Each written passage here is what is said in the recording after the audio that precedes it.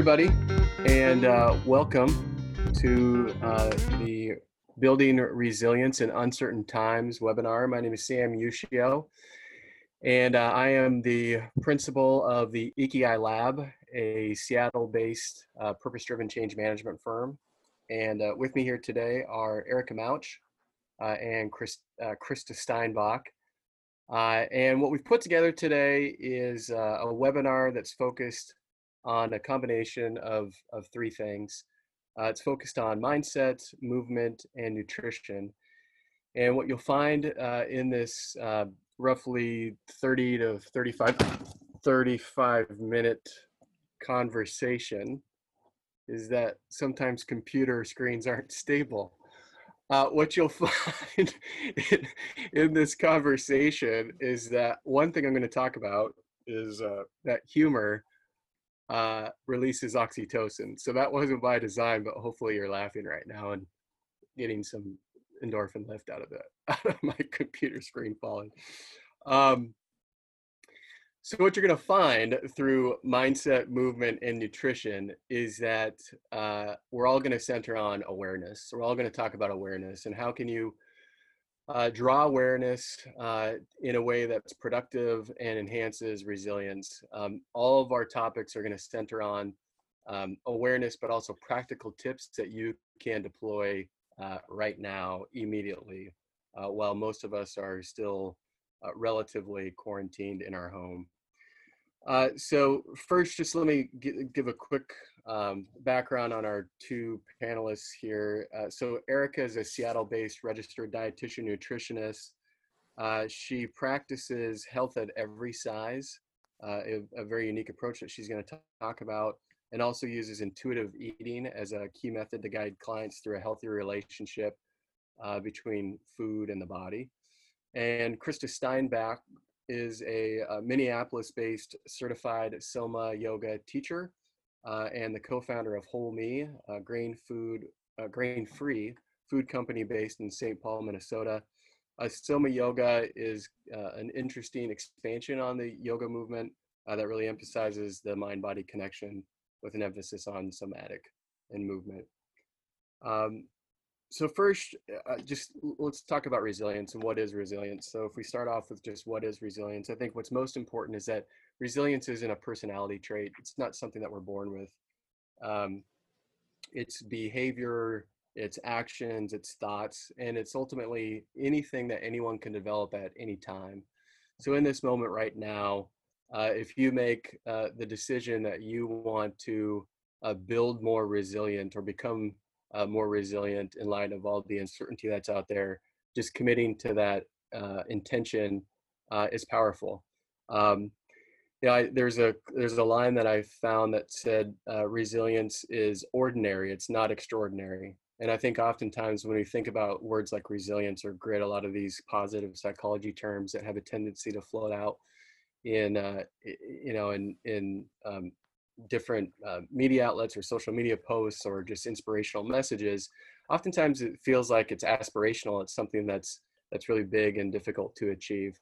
But it is very ordinary. It's not an extraordinary. And a lot of it just comes down to an investment of time and an intentionality.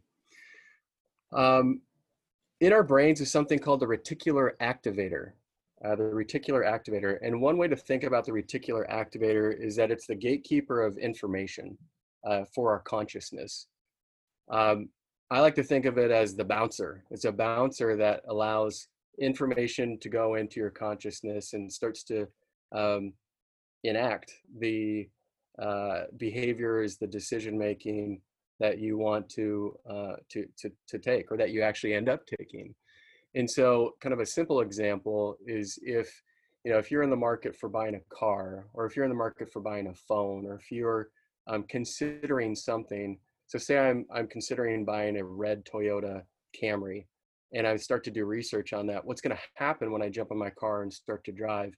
I'm going to start to notice that there are more red Toyota Camrys on the freeway than I noticed before I started to go through that exercise. And so that's the reticular activator serving as the gatekeeper of information. I'm allowing a heightened awareness toward red Toyota Camrys in this example. And I think the reticular activator is incredibly powerful right now in the sense that um, what we are focusing on, what we want to be more intentional about, is going to inform that bouncer. It's going to inform that gatekeeper on what we allow into our minds or into our consciousness to start to steer our decision making. Um, the other part of this is just your perspective. So I think a lot of our perspective can have a tendency in moments like this, where we can look at we can look at the challenge in a way that's either a hindrance. Oftentimes it's a hindrance, but how can we start to shift that perspective to opportunity?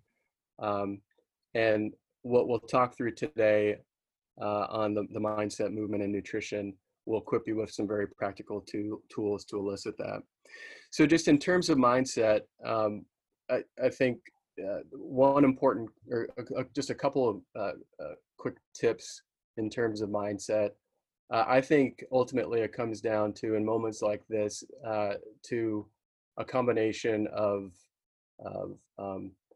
values and strengths, values and strengths. And so the way that I view that, the way that I engage clients in the Ikigai Lab is through a combination of subjectivity and objectivity. So subjectivity is the values that you possess and the values that you hold. Um, and those values, embracing those values and understanding those values, knowing those values can be incredibly powerful in moments like this. They can be incredibly powerful in any moment, but in particular when there's a lot of uncertainty out there, it's one very simple, accessible tool that you can deploy to equip yourself, to navigate these uncharted waters.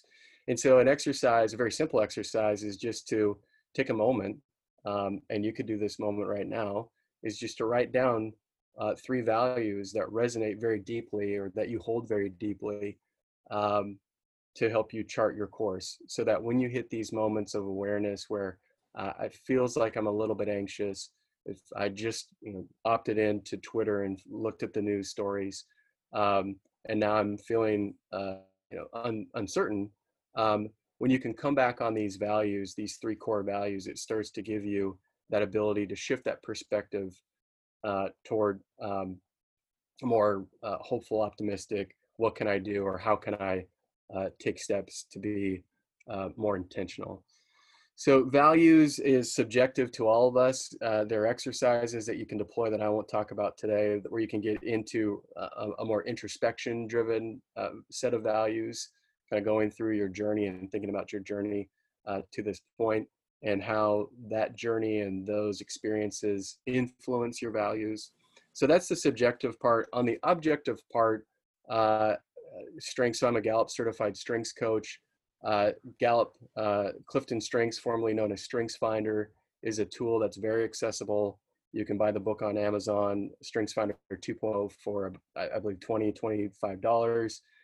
In the back of that book, you'll have a code, and you answer a 40-minute assessment, questionnaire assessment, that will give you a baseline on the top 5 talents that you have, based on an assessment that's been used globally by 25 million people. And so the combination of those two, understanding subjectively what are my values, and then understanding objectively from a research-based scientific method, what are my top 5 talents, really equips you with the tools from a mindset perspective to start to move into uncharted waters with more resilience and more intention. Um, just a couple other quick points here, and then I'll hand it off to Erica. Laughter is the best medicine, and I wish I could say that I intentionally made my computer screen fall at the beginning, but I did not. But there is science behind this. So, when you look at laughter, even if it's just smiling, so hopefully you just smiled like right there. If you force yourself to smile, even if you're not feeling necessarily happy, it's kind of a hack for the brain. It triggers to the brain that, hey, there's something happening here from a physiological perspective that that could affect the psychology of how I'm feeling. It starts to release endorphins and elicits, um, that starts to trigger the chemicals in the body that can make you start to feel happier. So, in that vein, I think just something simple that you could do right now is you could write down uh, a movie or a TV show that you love, that makes you laugh, a comedy, something that you've watched at some point in life, maybe it was something all the way back to childhood, but just something that brings a smile, and then commit to watching that over the course of the next week or so. So that's something that's very simple. It's something very accessible, something that you can gain uh, very easily. Um, the last is it's just a combination of a focus on hope and optimism. That out of the Gallup organization, there's some great information that's talked about hope is our greatest asset. There's a quote here that I'm going to read, and it says, "It's hard to be successful without being hopeful. When you think the future will be better than the present, you start working harder today." And I think that's really important. We're in a very fluid, dynamic environment where things are constantly changing. We're worried about the future, but if we can be hopeful and start to re-engineer our perspective toward the optimistic elements of our situation, of our day, that gives us hope, and that is a quality that's enduring and lasting.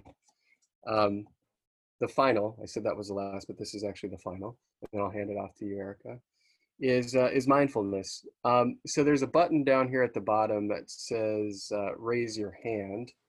And I'm just curious if you're currently practicing mindfulness, if you could just click that raise a hand button. I'm just curious how many of you are currently deploying mindfulness-based tactics or techniques. Okay, so we've got roughly a little less than half of the group. It's probably about 40%. Thank you. So mindfulness, has a tendency. It's very intriguing. It's kind of pop culture these days. I think mindfulness has a tendency to become um, something that could have barriers to entry uh, because it's misunderstood. Uh, the way that I think about mindfulness, I think both Krista and Erica are going to talk about different practices that they use through their expertise that draws awareness and mindfulness. You breathe roughly 23,000 times per day. And the way that I like to think about that is you've got 23,000 opportunities to practice mindfulness. So it's in very simple terms, if we remove a lot of the stigma of mindfulness, it's just basically paying attention to your breath. Or another way to do that from a practical sense to deploy it in a very simple way is to look at your existing habits and routines and then just be intentional about what you're doing. So a couple habits and routines that most of us are doing on a daily basis is most of us drink coffee or some type of warm liquid in the morning. When you're doing that coffee, you're doing that tea, whatever you're doing that habit in the morning, just being mindful of what you're doing. That's one. Number two, your meals. Be intentional about your meals.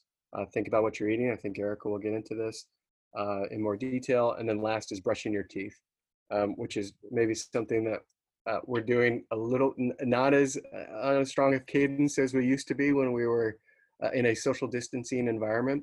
But as you brush your teeth on at least, hopefully multiple times a day, just be mindful of the sensation as the toothbrush hits your teeth, the sensation, the taste of the toothpaste. And those three very easy and accessible exercises will unlock many of the benefits of mindfulness, as many of the benefits of mindfulness as sitting down, closing your eyes, and going into a meditative state. So with that, I'm going to hand it off to Erica, and I'll give it to you, Erica. Hello, I'm Erica Malk. As Sam mentioned, I'm a dietitian in Seattle, Washington, and I practice from this lens called health at every size. And one of the reasons I'm so passionate about this lens is because, or basically even what it does, is it allows us to focus solely on health behaviors and the things that we're doing to support health without focusing on weight, because weight is actually not a behavior at all. And the research really shows that the behaviors that we're doing, the things like getting enough sleep, managing stress, eating in a way that supports our body, having a social life, or Zoom life now, I guess that's kind of what it really is. All of those things really help support health. So I've found that by working through that lens, I'm actually able to help people achieve a lot more change and feel a lot better in their bodies than just solely focusing on the weight side of things. With that is also this idea of intuitive eating that Sam also mentioned. And this is just really connecting mind and body when you're eating, but it's different from mindful eating in that it's actually just it's a self-affirming method. And I think that's kind of the difference with mindful eating, is that every act that you're choosing to do from this idea of intuitive eating is a choice to respect your body. And that doesn't necessarily mean that the food is always going to be something that we consider healthy that respects the body, but it's choosing to listen to eat when you're hungry and stopping when you're full, and sometimes having food just because it is pleasurable and just because it is satisfying.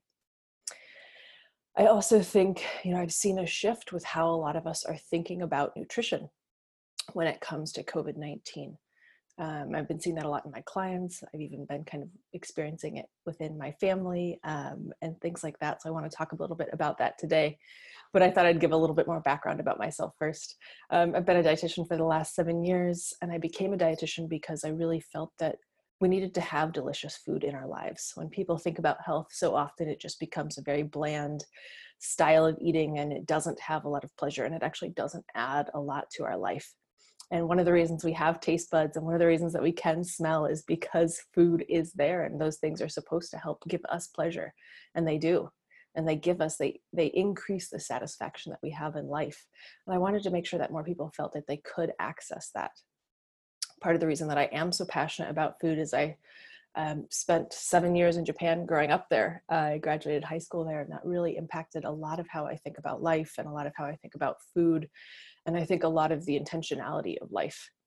Sam was talking about resilience, and I think I was also in a military family, so I was an Air Force brat, and that helped build resilience in of itself, just because I think having to move every 3 years forces a lot of resilience. But I think even within these times, even within COVID-19, I've had to rediscover some of the things that have really helped me stay resilient. And I love that Sam mentioned humor. That's one of the ones that I've really been holding on to very dearly, because laughter sometimes really is the best medicine. So let's talk a little bit more about food when it comes to this environment right now. There's been a pretty dramatic change. Many of us are now probably only going to the grocery store maybe twice a week, once every 2 weeks or once every 3 weeks. As a result, fresh fruits and vegetables maybe seems to be a little bit more of a commodity. Sometimes when we are at the grocery store, we can't even find a lot of the things we want. I know flour, tofu, chicken sometimes has even been a little bit scarce as well. So it changes how we're thinking about food. But I think the theme that I'm really seeing a lot for a lot of people is that food has started to sometimes feel like it's the enemy right now, because it's always present. I'm finding that a lot of people are feeling like they can't really stop eating it. They're feeling like, they're kind of uncontrolled around it. Everyone is really worrying about what's going to happen to their body size during this time. So it seems like everyone is really struggling with what food means to us right now, as a result, partially of the scarcity mindset, but also because we are around it so much. So why is this important to think about? Because, I think if we can shift food from thinking of it as maybe the enemy to thinking about how we can actually utilize a lot of the food that we have and a lot of our mindset around food to make us more resilient, it might actually make our relationship with food right now potentially more supportive. So one thing I'm really encouraging is thinking about food as the piece for satisfaction and enjoyment. Before staying at home, before living in, whatever square footage that you're confined to now, we had a whole cornucopia of things that brought us satisfaction and enjoyment and pleasure. Social life for some of those pieces, maybe being creatively challenged, intellectually challenged, even just the newness that we saw when we were out moving and maybe even just commuting to work sometimes. And now that really has just been taken and shrunken down to whatever we have at home. And so I'm finding that for a lot of people, food is one of the primary things. And there's nothing wrong with that. what I think the best way to harness that to make yourself potentially be more resilient is when you are eating, allow yourself to taste and enjoy that food, to really be aware of what you're putting into your mouth. You know, smell the first couple aromas that come out, look at the texture, almost think of it, just the first bite at least, sort of like a mindful eating exercise where you're kind of examining the fork that you have and are looking at it almost like through a child's eyes, looking at all the different textures, looking at all the different colors if there are some. And then you put it in your mouth, and then you pay attention to what it feels like there and how it feels in your mouth and the textures, and then you start to chew and feel it as you swallow it. All of that can actually make you more resilient by really increasing the awareness that your brain has of that eating experience and allowing your brain and body to both have the ultimate satisfaction and pleasure from that. And especially for foods that maybe you're feeling, a lot of people have been telling me that things like snack foods, candy, cookies, ice cream, all of those are feeling a little bit more irresistible right now. And sometimes I think that actually has to do with, this time, if we're thinking about it, is a little bit bitter. There is grief attached to it. And those foods tend to be things that are kind of contrasting that. They tend to be sweeter things, or foods that when life is pretty bitter or sour, we want foods that counteract that, because that does also take us out of this potentially bitter mindset or this potentially grief-filled mindset and actually make us feel better. So again, if you're eating any of those foods, and I know that I am, because they are pretty delicious. I've had some, what did I have last night? Oh, I had the dark chocolate caramel filled bar candy or something like that. It was super delicious. And when I ate it, I made sure that I wasn't in front of the TV, that I wasn't on my phone, that I was really having and enjoying it and allowing myself to get satisfaction from it. Because right now we don't have very many things that we can get satisfaction from, and food is one of the most amazing things that we can. Another thing I'm seeing a huge increase in, and understandably so, is boredom eating.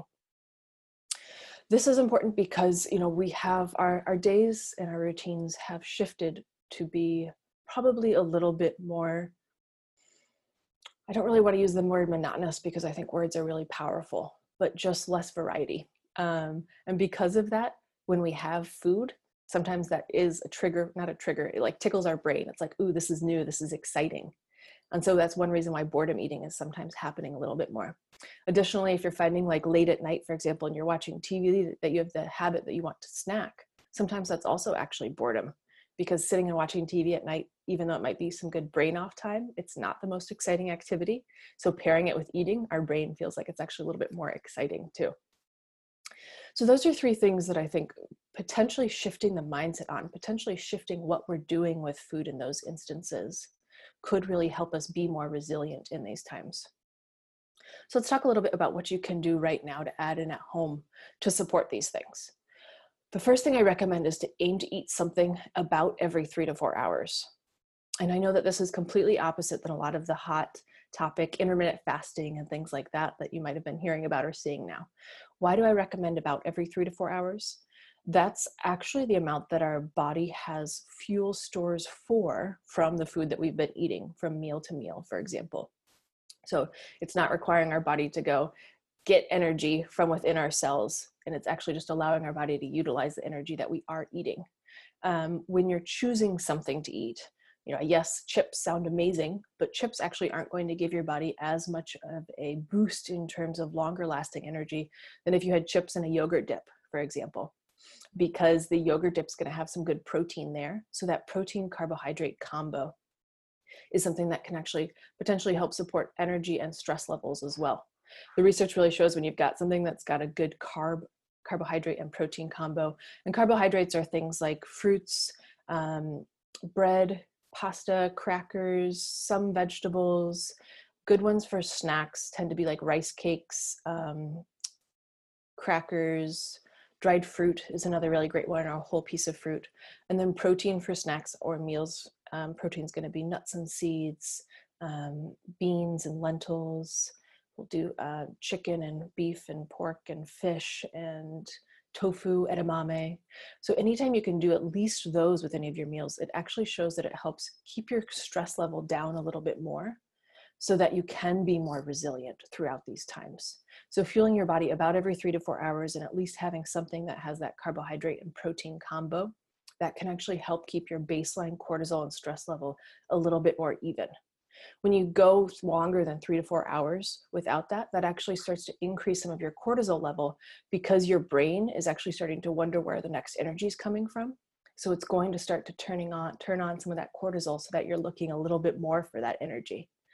So being proactive about that and making sure that you're choosing those two foods of the carbohydrate and protein combo, that could potentially really help keep that stress level a little bit more manageable.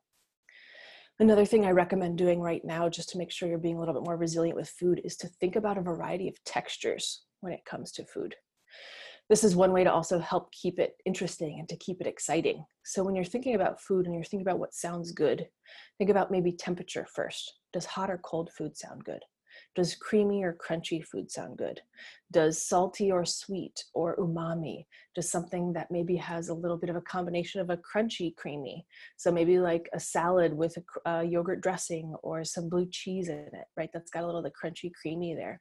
All of those different textures actually make the food, first off, more satisfying, but also allow our brain to really get a lot of pleasure and satisfaction from playing around with food like that and having that different variety of texture.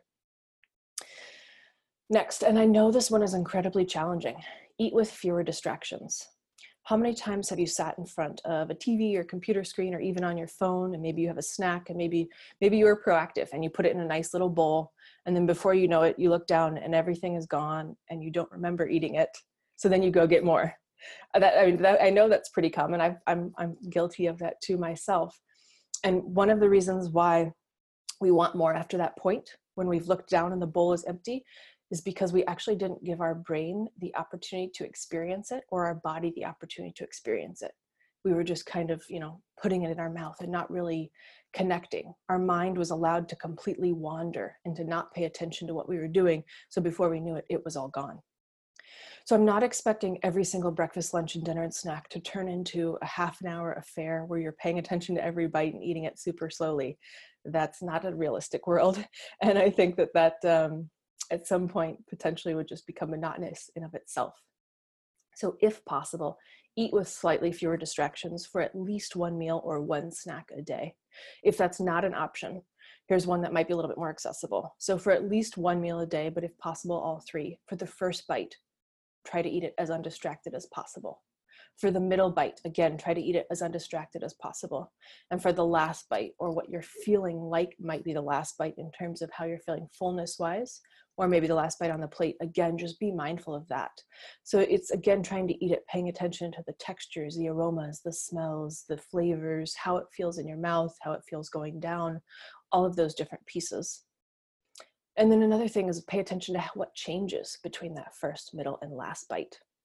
This again can allow our bodies to really just have that ultimate satisfaction from the food that you are giving it and the fuel that you are giving it. So that can really increase the enjoyment that we can get from some of those pieces. And then lastly, this one's pretty important right now. Think about self-compassion, because these are very challenging times. And food is pleasure, and food does give us satisfaction, and food does give us enjoyment. And there aren't very many of those things right now, potentially. So if you find yourself reaching towards it more, give yourself a little bit more self-compassion. And instead of beating yourself up or thinking that you should be doing all of these hardcore things during these unprecedented times, take a step back. And if you were going to talk to someone else who was feeling badly about these things, would you just be beating them up also? Probably not. And a lot of times we find that we're beating ourselves up instead. So just think about this element as well. If you're finding that food really is continuing to be a big distraction, or food is something that you are feeling uncontrolled around, I highly recommend reaching out to a dietitian. You could reach out to me, of course. But I really want food to try to be something that can help us be a little bit more resilient during this time, and maybe even feel a little bit more connected to ourselves. Thank you. And we'll have Great. questions at the end, right, Sam? Yeah, thank you. Thank you, Erica. So one thing that I should have mentioned before Erica kicked off, if you have any questions, please, there's a Q&A box down at the bottom. So if you click that Q&A, there's also a chat room, a Zoom chat room. So, if there's information that you're coming across that you find interesting or compelling, or if you have information that could complement what Eric's talked about, what I talked about, what Krista is going to talk about, please drop it into that chat room. I'm looking at some of the names of the people that I'm familiar with on the attend. I know that some of you out there have a lot of incredible insights and tools. So if something comes to me, just drop it in. And with that, I will hand it to Krista.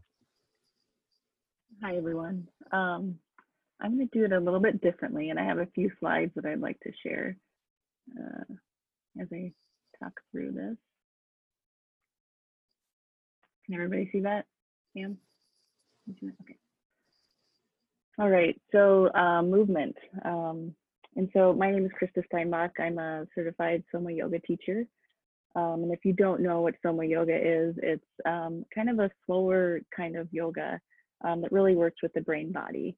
And it really deals with kind of interoception, so sensing and feeling what's happening in our body and bringing consciousness to those experiences to maybe change them if they're not supporting us, or just have awareness of them.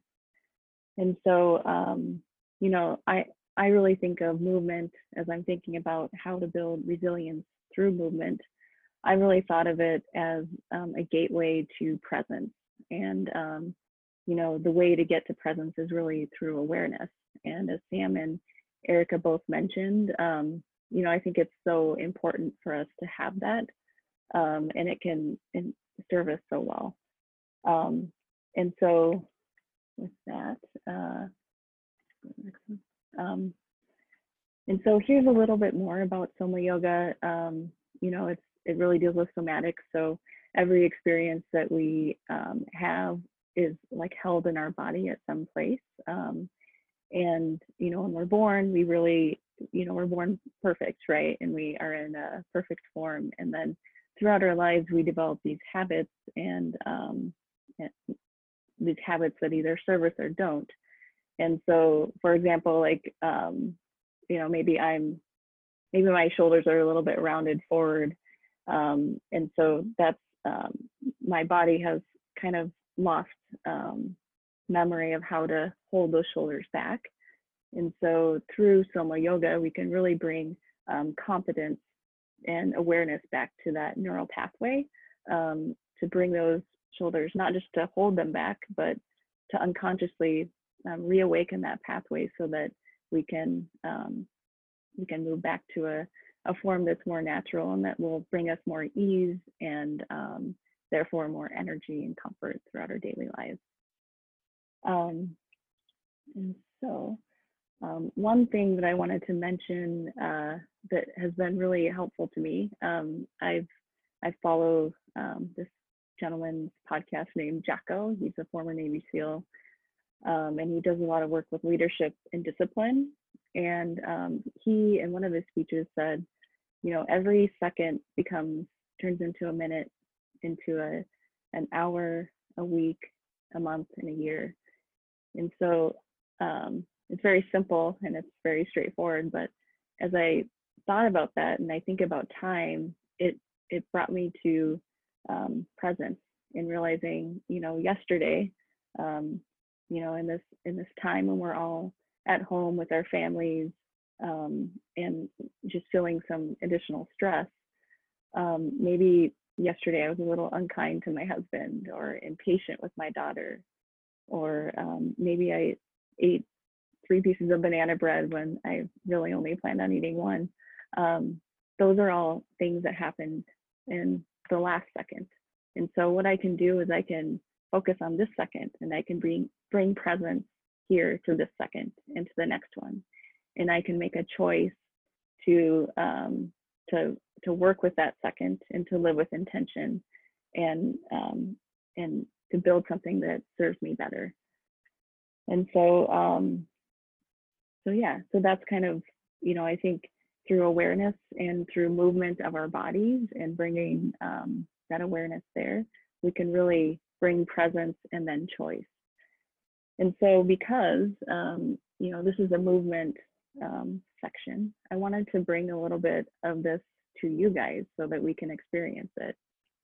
And so today we'll practice a few different tools. They're very simple practices.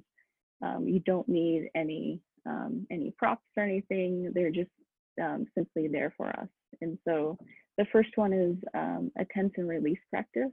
And so that's it's kind of it's a tenet of Soma Yoga where it's really pendiculating through a movement. And so really, and as we do it, we sense and feel internally what's happening, and we can sense the tension, and then we can sense the release. And then and that's the focus of that one is really awareness. And so the second one is a breath practice, and I really use that as a way to calm my nervous system. And our breath is so powerful, and it can bring so much calm, so that we're able to really make better choices.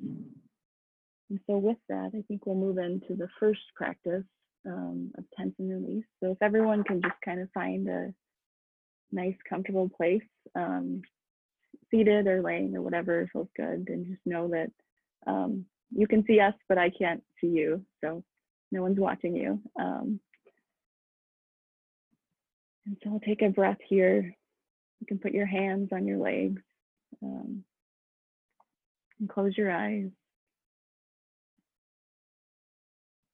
And just start to bring awareness into this moment. You can feel your breath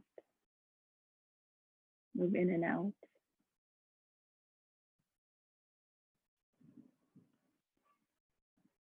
And then start to bring your awareness to your shoulders. And if it feels right, you can maybe start to pinch your shoulders. Just bring awareness there. And we'll start to slowly raise our shoulders up to our ears. And go slower than you think you should. And as you get to the top, hold that. And pause. And sense and feel how that feels. Where are you feeling tension? In your shoulders, in your neck, your ears, your chest. And then slowly start to release that down. Maybe going 5% slower than you think you should, or than you are now.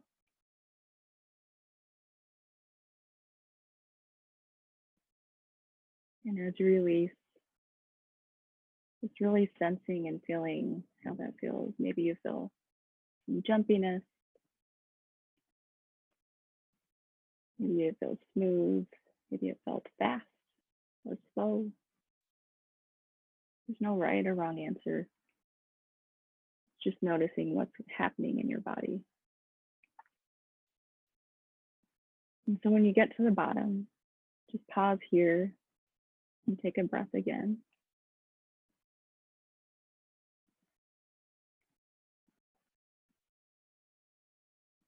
And notice how that feels. Maybe your shoulders feel lower than you thought they'd go. And then we'll move into that 2 more times.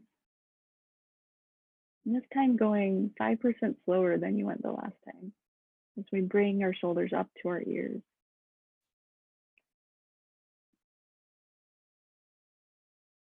And just sensing that tension, really noticing how that feels. And holding that, pausing, maybe noticing if it's any different than the time before. And then slowly, slowly releasing that down.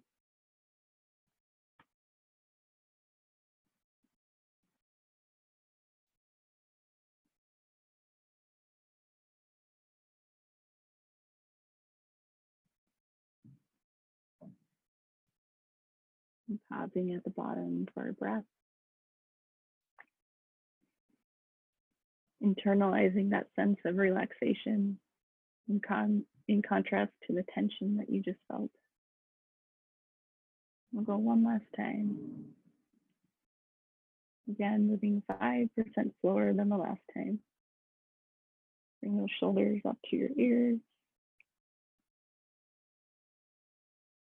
Feeling that tension. Maybe it doesn't feel quite as tense as before, maybe it does. And then slowly dropping them down. Feeling maybe that jumpiness, the smoothness. And pausing at the bottom for another breath.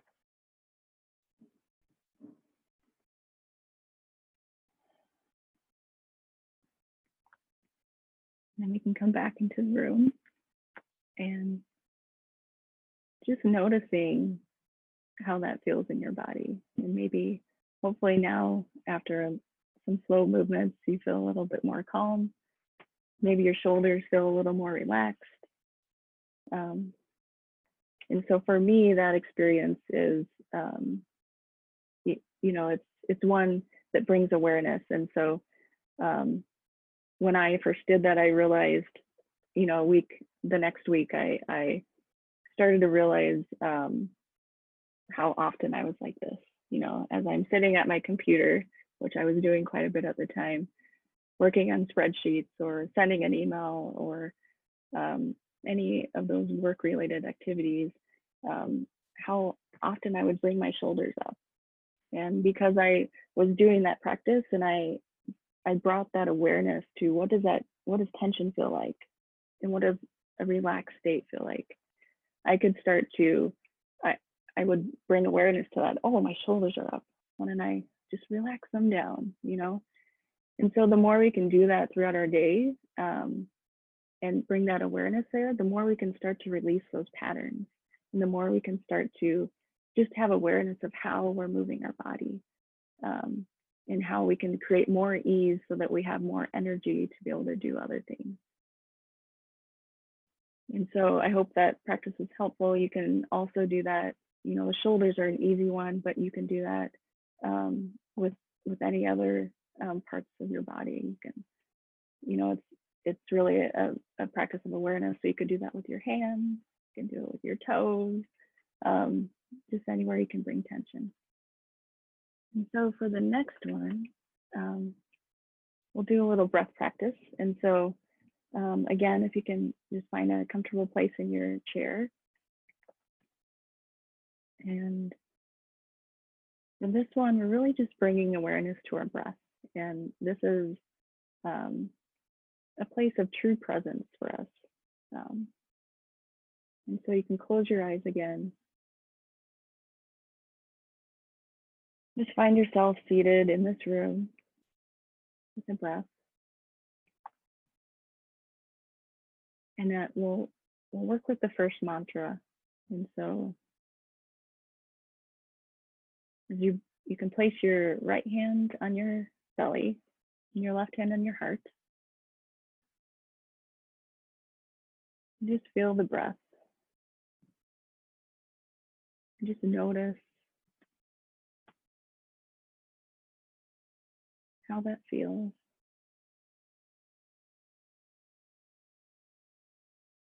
Noticing if it's smooth or choppy.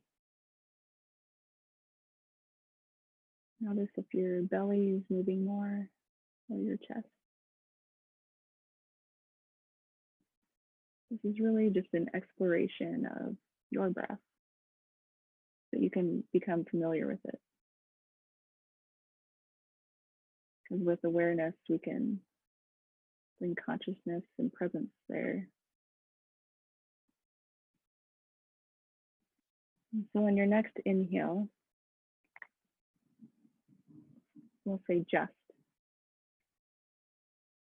And on your exhale, this. Just this.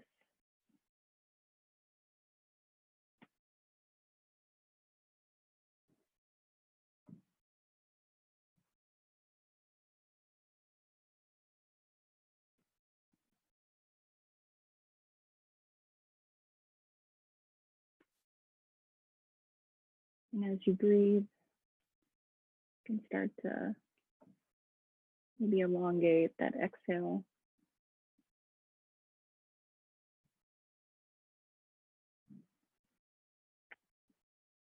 You may start to find your mind wandering and try to bring it back to this moment. Just this.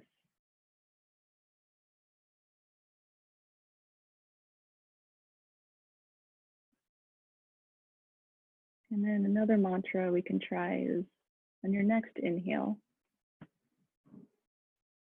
I calm my body and mind. And on your exhale, I smile.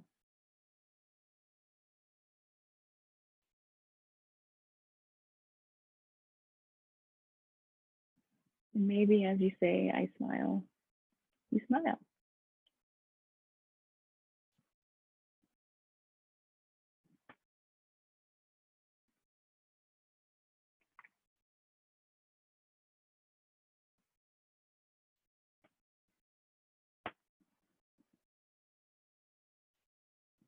We can start to bring that to a close. We can maybe rub our hands together, bringing heat and energy here. And then bring that to our eyes, and to our heart. And hopefully that brings you some peace, and hopefully you feel a little calmer now than you did a few moments ago. And so by using our breath, we can really bring, we're able to create a pause so that we can make choices, choices to do things that serve us better. And so with that, Sam, I'll hand it off to you. Great. Thank you, Krista. That definitely helped me as my mind was kind of a little bit jumpy from dropping the computer screen. Got me back into my senses. So thank you. So we've got a little bit of time here for Q&A. If there's any questions, we've got a couple questions in queue here. If there's any additional questions, please drop them into the Q&A box. One thing that I'll mention as I was going through this this last experience with Krista, you know, for a lot of you, that experience may be uncomfortable, right? I remember the first experience that I had in going through one of these guided mindfulness experiences, and ironically, it was in the same room, separated by about 3 to 4 months of when I was a kind of a corporate road warrior to when I became a social entrepreneur. And I was in the exact same room where 4 months prior to going through an experience like this, I was wearing a suit, eating red meat, drinking red wine for one of these 4-hour dinners. And in that exact same room, 4 months later, I was going through a guided meditation session with one eye open, looking around, thinking, are people actually doing this? What I've learned through that experience is that these tools work. And over time, they start to, once they become more habitual and routine, it's something that's intangible. You can't put your finger on it immediately and say, or maybe you can, maybe an experience like that, you feel more centered, you feel more grounded, anxiety is lower, stress is lower, you feel more focused, you feel more creative, energized. So maybe it is tangible in that sense, but it's like anything, it's like a muscle you have to continue to work and build. And so having this cloak of anonymity, I think is a positive. I think of the former me having an experience like this would have been great, but just to say that 3 years into this experience and having tools like that, it's accessible and it's powerful and it works. So 2 quick questions. One, just to piggyback on Krista, so what you just talked about, or what you just walked through right there, can you just talk real briefly about the connection between mind and body, just as a cornerstone of Soma Yoga, like how breathing and how a technique like that helps us from a psychological perspective in building resilience? Sure. Well, I think the main thing is just is how the our mind really is what controls our body, right? And also our body can control our mind. So it goes hand in hand. And the more we can bring awareness, and we can find ways to make choices that will bring us back to center, and to be able to listen really to ourselves, I think, is something that is difficult. It's not, and I think especially in our Western culture, it's not something that we're used to doing. So being able to go internal and listen to yourself, and being able to make choices to bring your mind into the space that you want. And it's all about intention, I guess, kind of like what you were talking about, Sam. But and I think, in Soma Yoga, we talk about this infinity sign. And so it's, like a gateway to this presence is really through movement. Our body, it's like an easy way, like, this is my body, this is my hand, I can feel this, I can move this. But through being conscious about that, and being intentional and feeling like I'm moving my fingers, like, what does that feel like? Getting quiet and listening to that. It brings your mind into your body. And when you start to find that awareness, and you find that simple sensation and that gift, then you can start to bring that into other pieces. And so you can, if you're feeling anxiety, especially during times like this, you can start to, if you have that awareness, oh, this is my hand, I'm going to move it.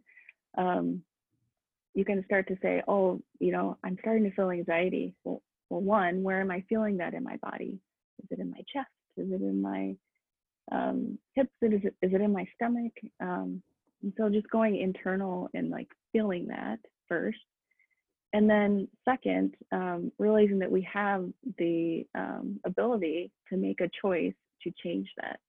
And so I think the main thing that I've learned is through breath work.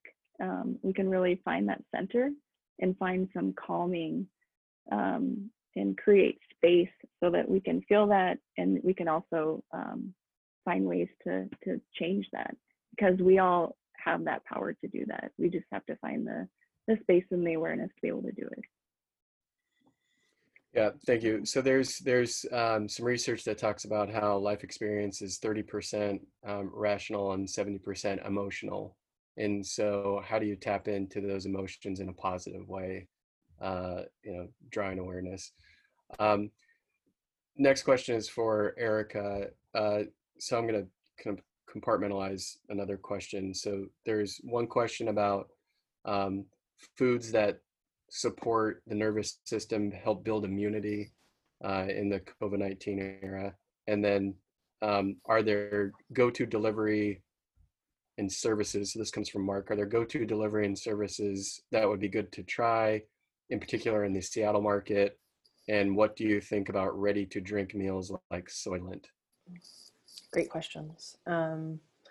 So the ready-to-eat meal services in the Seattle area, the two I like is Maven and Kerala, I think. Yeah, Kerala. Those are two that I really enjoy. Sometimes you might need to adjust a little bit with some of the meals, add a little bit more carbohydrates here, add a little more protein there, depending on how the meal feels satisfying. But those are two of my favorites in the Seattle area. Meals like Soylent, they are a great idea because nutritionally they are supposed to be, I think 3 of them is supposed to be, in theory, what a human needs per day in terms of carbohydrates, protein, fats, and vitamins and minerals. What the research really shows, though, when it comes to things like liquids, and this includes smoothies as well, is that they actually are not as satisfying to our body, and we are hungrier sooner when we have something that's liquid versus when we actually have the mechanical act of chewing and swallowing, because that does start the digestion process. So something about that actually triggers something to our body to find more nourishment and satisfaction and enjoyment from the food versus drinking. So they are in theory a great idea. they're just not going to be as satisfying, and you might actually find yourself hungrier sooner if you're trying to do something like a liquid diet or Soylent or something like that. For foods that help support the nervous system or immunity or things like that, for the nervous system piece, actually carbohydrates is one of the primary ones, because that does really just help keep the nervous system at performing at more of a consistent baseline versus finding a lot more variation in terms of moving up and down. So again, that can be things like sweet potato, brown rice.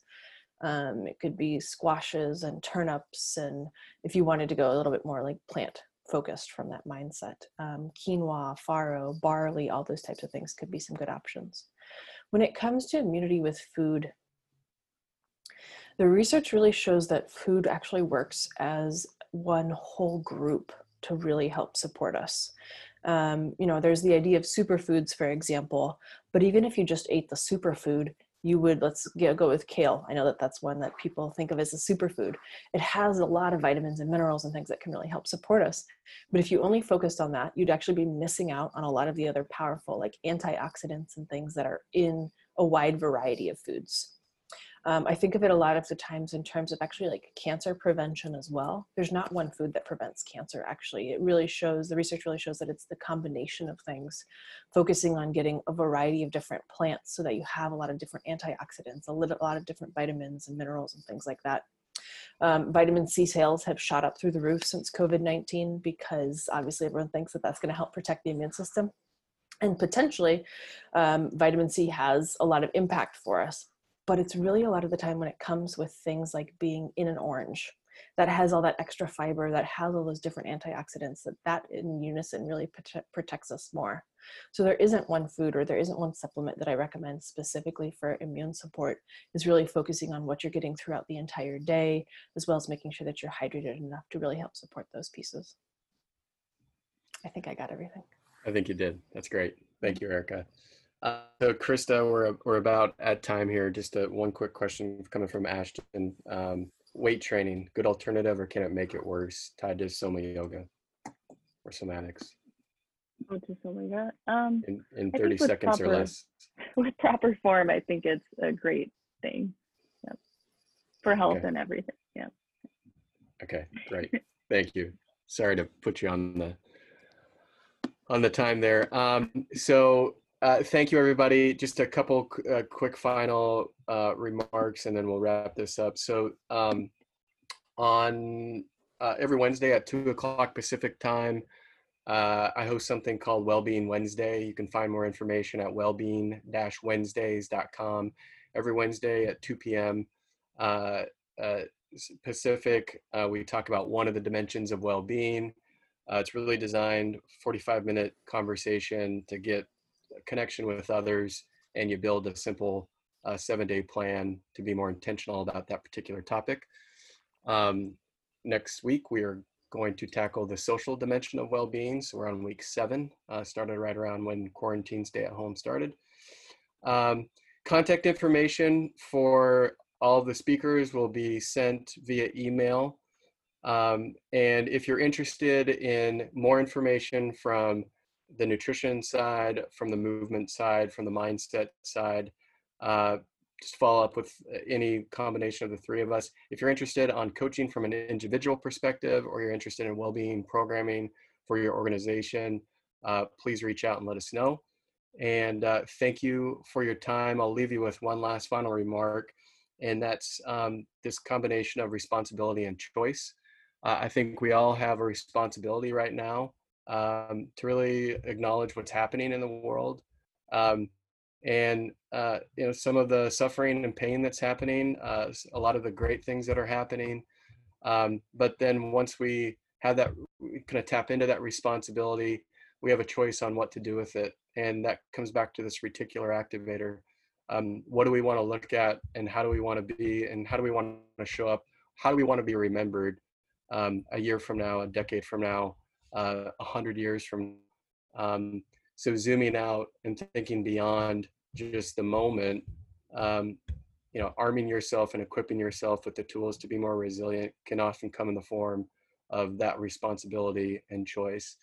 And so Thank you for attending. Stay safe, everybody, and we'll follow up with some additional information via email. Take care.